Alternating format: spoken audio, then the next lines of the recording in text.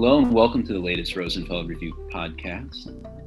This is your friendly host, Lou Rosenfeld. I'm with Doug Powell today. Hi, Doug. Hi, Lou. Great to have you on the show. You might know Doug. He is one of the people who's one of the main drivers behind the enormous initiative at IBM to make it more design-driven and as Doug was just telling me, bring on between 1,500 and 2,000 designers to really change the way IBM does work. And before coming to IBM, Doug was doing some things that were very different than working in the guts of a large enterprise.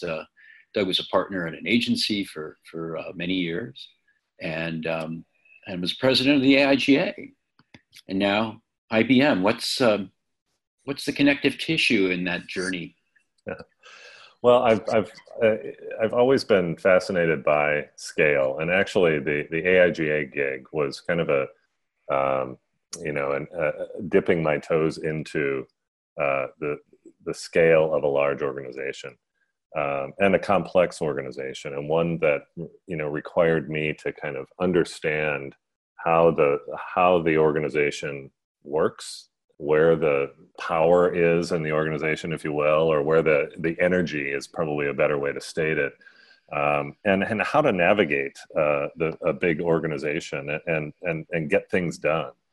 And so that was there were 2 years there between 2011 and 2013 where I was working with AIGA. I had been working with AIGA on a volunteer basis, on a local level, and various national roles for many years prior to that. So I knew the organization pretty well, but those 2 years were really sort of a test run for me of working in a leadership role in a big scaled, complex organization. And so stepping into IBM, I drew on a lot of the skills that I was developing in the AIGA role as I transitioned into another big, complex, complicated and overwhelming organization in IBM. So Rick Raffay and Ginny Rometty got the name, or yeah, exactly. They are related. They're cousins in my family tree for sure. Well, so that's interesting, the connection there, and professional associations may not have the scale of an IBM, but they certainly have the complexity and in many cases, and in my experience at least, the politics. Mm-hmm. So Doug is going to be one of the keynoters at the Design Ops Summit here in New York City in November. And I was really interested in having Doug participate because IBM is an interesting story that's been unfolding for a number of years. Doug's been there for 5 years, along with Phil Gilbert and others who, again, are working to build up IBM's design capacity. And if I understand it, Doug, you guys have really kind of made good on the goal of bringing in that range of 1,500 to 2,000 designers. That's amazing. So you've been able to do the case making, to do that at IBM and do the onboarding, but you're only part of the way there, as I understand it. So you've got a lot of the human infrastructure, but you need all the supporting infrastructure to really gain the value or bring the value of all those hires and amplify their abilities and really make sure that they're doing really interesting work, interesting problem solving, and not just reinventing the wheel and doing busy work. And I'm sure the demand at IBM is still probably more than 1,700 designers can handle. Where are you guys? Well, how do you kind of make this pivot from, maybe to paraphrase John Kolko, moving out of like the design thinking and maybe hiring phase into more of a design doing phase? Right. Well, let's start with the mission of IBM Design and our program of design that we started at the end of 2012. As you say, I joined in early 2013, just as the kind of initial leadership. You mentioned Phil Gilbert, who's my boss, our general manager. Phil in early 2013 was forming his leadership team. I was part of that group. So the mission of the program is to create a sustainable culture of design and design thinking at IBM. Those two words, sustainable culture, are very, very important for us. First of all, culture means that we are not, our mission is not about delivery. It's not about a tactical deliverable. It's not about getting a bunch of designers in who can improve the UI of X, Y, and Z and make our apps look better and blah, blah, blah, blah. It is about changing the way that IBM works, behaves, solves problems, and is in the world. And so that's a very interesting one. And the second word, sustainable, means that we have to be thinking not just 2018, not just 2013 as we were when we kicked off the program, not just X number of quarters that we happen to be living within, but we need to be thinking 20, 25 years out. How can we build a program that is sustainable, that sustains our own tenure in the company, that sustains leadership cycles and business cycles and downtimes and uptimes? And so that really has driven a lot of the choices we've made in building the program. Now you're talking about the number of designers, and we kind of did a back of the envelope estimate back in 2013. It said in order to get to a healthy ratio, we're going to need between 1,500 and 2,000 designers. Our choice at that point, we had a couple of choices to make. We could have decided, hey, we're going to pick one part of the company and we are going to go deep. We're going to really major in that part of the company, and we are going to build a program for that part of the company. And we're going to do it absolutely, to the highest degree. Or we can get to that number of that scale number across the company as quickly as we can. And we chose the latter. We chose to get to scale as quickly as we can. And the reason for that was, if you think about, a big company like IBM in a transformation mode, there is a limited appetite and a limited window of time that a company is going to have the patience and the tolerance for transformation. Mm-hmm. We knew that window was limited. We knew that, we did not have an infinite amount of time to go through the exercise of testing something out in a very limited part of the company and then scaling it after that. We knew we had to just get to scale as quickly as we could. One of the consequences of that is that we had to deprioritize some of the things that you're talking about. Those being some of the operational elements, some of the leadership, the development of internal leaders, and we didn't intentionally deprioritize this, but we could not focus as much as we wanted to on the level of craft that our designers and teams were delivering. So now, 5 years in, as we've reached this level of scale, we're really kind of now going back and readdressing some of those key elements that we just couldn't pay enough attention to as we were building. So talk a little bit about some of those elements. What's the priorities right now as you step back and look at what you need to be doing with the organization in the next year or two? Well, I mean, it's ironic that the Design Ops Summit is the context in which we're talking here. Many of the concerns of this emerging practice of design ops are really one and the same with what we're concerned with. We need to figure out how to get how do we structure teams at scale? How do we build leaders, team leaders, design managers, up to executive level leaders of design, both as individual contributors, but also as executive design managers and design directors. How do we, in a very complex and challenging environment that is not always design friendly, how do we enable our design teams to be executing at the highest level of craft? How do we get them to be able to do their very best work, which is important to our mission first, because if we can't do our very best work, then we're not going to get there. But it's also important to those individual designers. Every designer wants to do great work, right? They're driven by that. We are driven by that. That is in our DNA. And so how do we do that? How do we elevate the craft of every designer and every team in a big, complex organization? Super challenging things. We've got a number of sort of work streams that we are driving. We're doing a lot of work around critique, for instance, the practice of critique,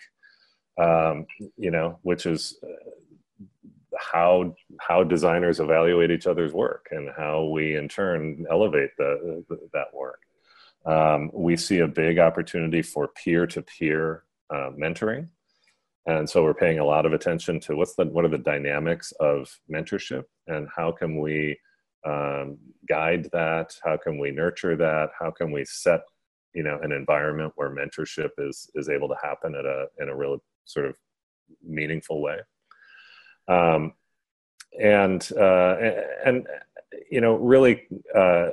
We've done a lot of work around our practice of design thinking. Mm-hmm. Internally. Again, that's a term that gets thrown around pretty liberally and shot down pretty liberally too.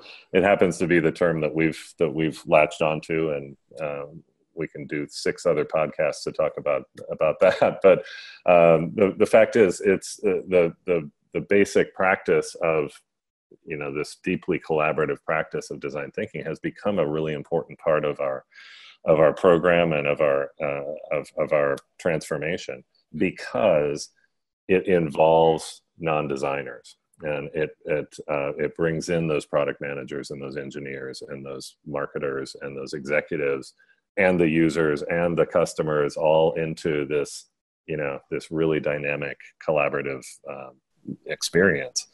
So that's been a really big part of our program.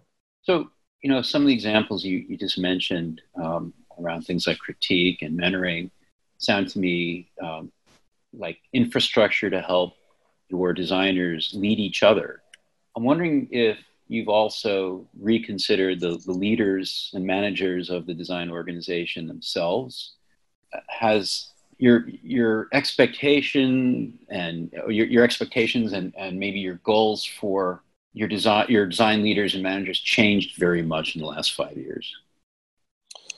Yes. And first, just a quick note about how we're organized. We have a mostly decentralized organization. So those 1,700 designers are not located organizationally in a central design organization. They are on the books of 20 or more of our business units. Mm-hmm. That are fairly autonomous businesses. That's kind of how IBM is organized. So they are reporting up to the executive leadership of that business unit. They are not, by and large, reporting up to Phil Gilbert or me or anybody else in the center of competency or center of excellence group, which is fairly small.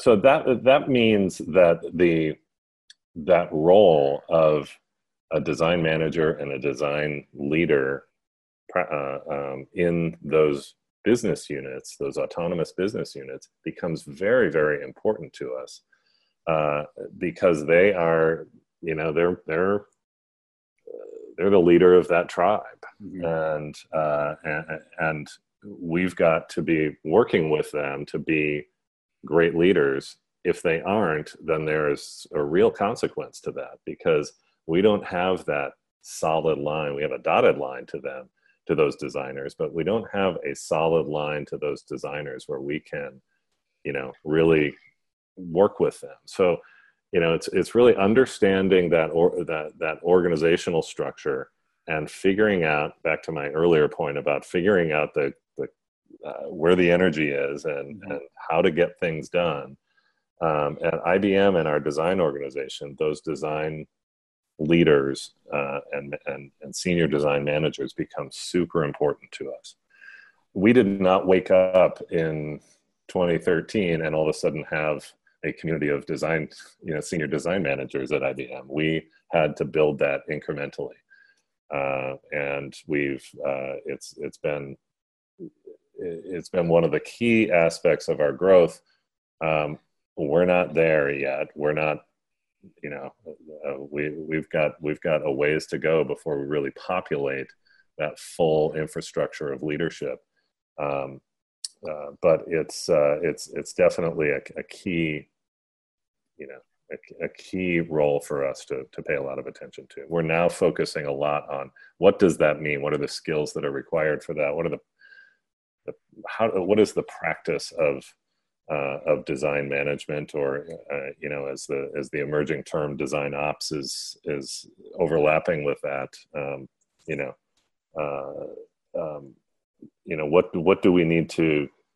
What do these people need to be doing and understanding to do that job well? So one more question for you then. What about metrics, and how have those changed over the last 5 years? Yeah. We're getting more and more zeroed in on quantifiable metrics. We're paying a lot of attention to ratios of designers to primarily to engineers in our environment, but also in some cases to other disciplines. We're paying a lot of attention to in our case, because we are a global company, where are those designers sitting? And are they sitting with other designers? Are they sitting near their development team? And really sort of shaping that part of the equation. We are measuring, or not measuring, but we are tracking very closely the seniority levels in our teams, trying to get to an optimal sort of shape from a seniority point of view, which is challenging because the focus of our hiring over the last 5 years has been primarily entry-level designers. So our challenge is to advance the careers of designers as they enter the organization and get them up to mid seniority levels, and then we're tracking. We use Net Promoter Score as a key metric for us. Net Promoter Score is not the end all and be all. It's to be taken with a grain of salt for sure. But it is a way for us within a cocktail of metrics to measure the impact that a well-shaped, well-balanced design team can have on a product offering. Got it. So I just heard 4 roughly, and I'll just recap them. The ratio of designers to engineers and other members of the team, the proximity that they have to those other teams or members of the team. And I imagine proximity can be considered in a number of ways. It could be actually physical, but it could be frequency of communication, whatever channels it goes through. Mm-hmm. The seniority of those people, and I guess that's a different side of the coin than maybe retention. An NPS of the products they work on. So that's a really lovely framework of looking into how design is having an impact in a huge organization, in this case IBM. Let me add. Can I add one more in Oh, there yeah. that I think is interesting? And I spoke about design thinking a moment ago, and how important that is to the cross-disciplinary environment that our design team is sitting within. And we are measuring the design thinking proficiency of that, what we call whole team, that cross-disciplinary organization that designers are sitting within. So that can tell us, if we can connect those dots there, where we've got the right ratio, we've got the right sort of clustering of designers, spatially, if you will. Mm-hmm. We've got the right seniority levels. We've got they're sitting within a cross-disciplinary ecosystem where the people around them are familiar with the practice of design thinking and user-centeredness. And if we can link all of those to a positive NPS trend, then that's a pretty complete story there. That's a pretty compelling story.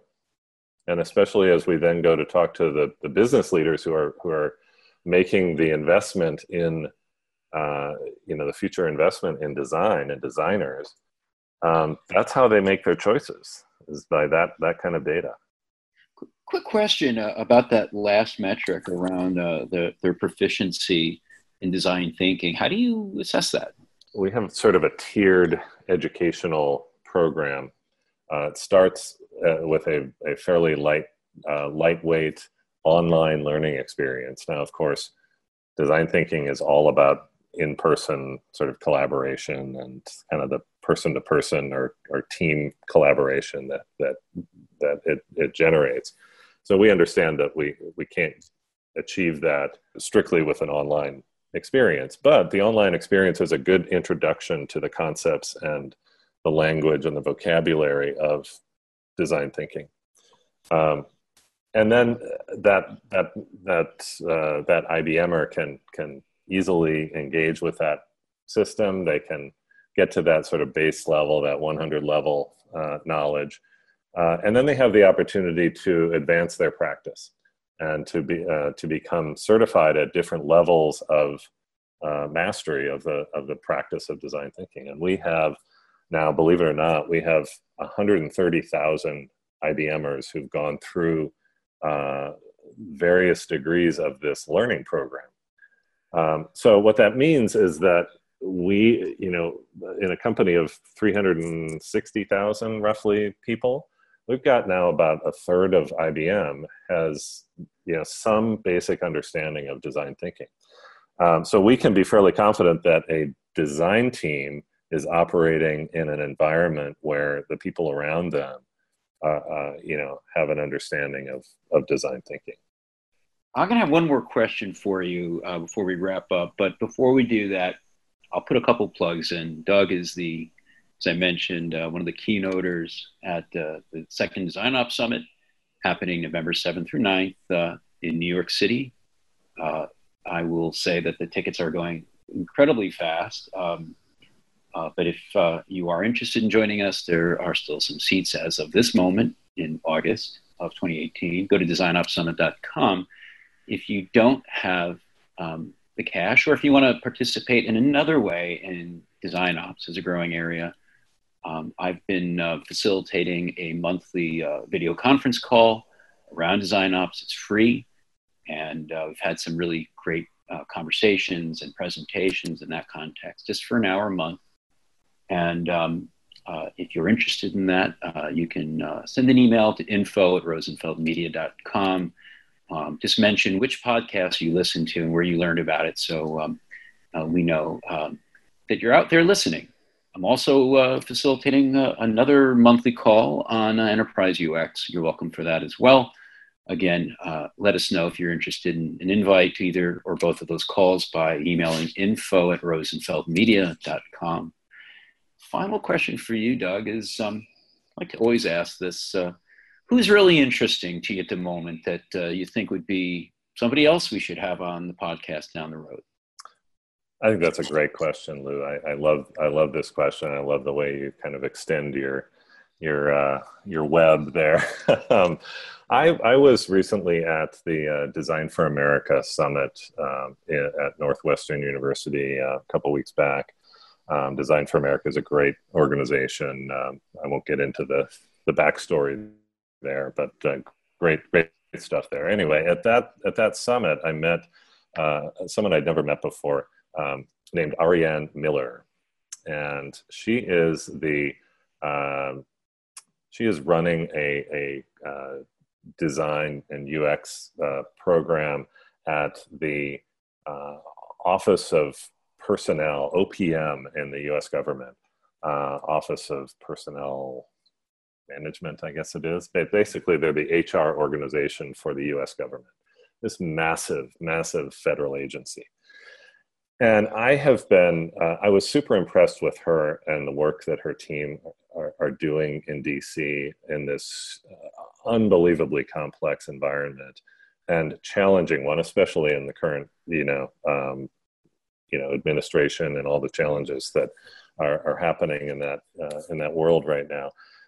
But I've been fascinated in the last couple of years by the great activity that seems to be gaining momentum in the federal government and in various local governments as well, of design, innovation, user experience, human-centered approaches, and these heroes really within that world who are just doing amazing work in incredibly challenging environments. And so Ariane Miller told a great story about her team and the work that they were doing. I was just incredibly impressed by her and that story. In fact, I tweeted this line that she had that just totally resonated with me. She said, "We do our work with lots of pride and very little ego." And I thought that was like that. We should all have a T-shirt with that saying on it. That is such an important sort of guiding principle for designers in this day and age. I love it. That'll be the title maybe of one of our next podcasts. And as soon as we wrap, I'm going to ask you to make an email introduction. I will do that happily. Well, Doug, thanks so much for joining us today. It's great to have you on the show, and I'm really looking forward to your keynote at the Design Up Summit this November. I'm looking forward to it as well, Lou. Thanks so much for the invitation. Great to have you. Thanks.